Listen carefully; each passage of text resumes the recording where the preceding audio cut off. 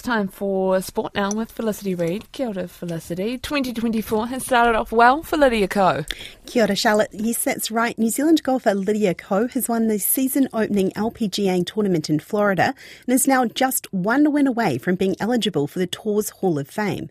26-year-old Ko shot a 2-under-70 at the HGV Tournament of Champions to win by 2 shots and claim the 20th LPGA title of her career. It was a tough 2023 for Ko, who was winless on the tour, but ended the year with a victory in a mixed team event with Australian Jason Day.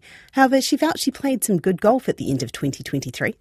I tried to work hard in the 2 weeks leading up to this event, and to be able to win at home has been nice. And I think there were definitely nerves, but a little less just because it is my home course. Veteran New Zealand hockey player Hugo Ingles says it'll be a while before it sinks in that he could be heading to a 4th Olympics. The Black Sticks men clinched a spot in Paris at their qualifying tournament in Oman this morning.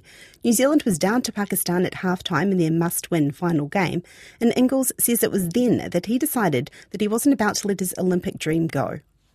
I just asked myself if it was going to be the last half of hockey I'd play for my country, and firmly decided that it wasn't. So it hasn't sunk in yet. It's just relief at the moment, and I'm sure over the next couple of weeks, it'll start to sink in, and I'll realise that we've got a pretty exciting 6 months ahead.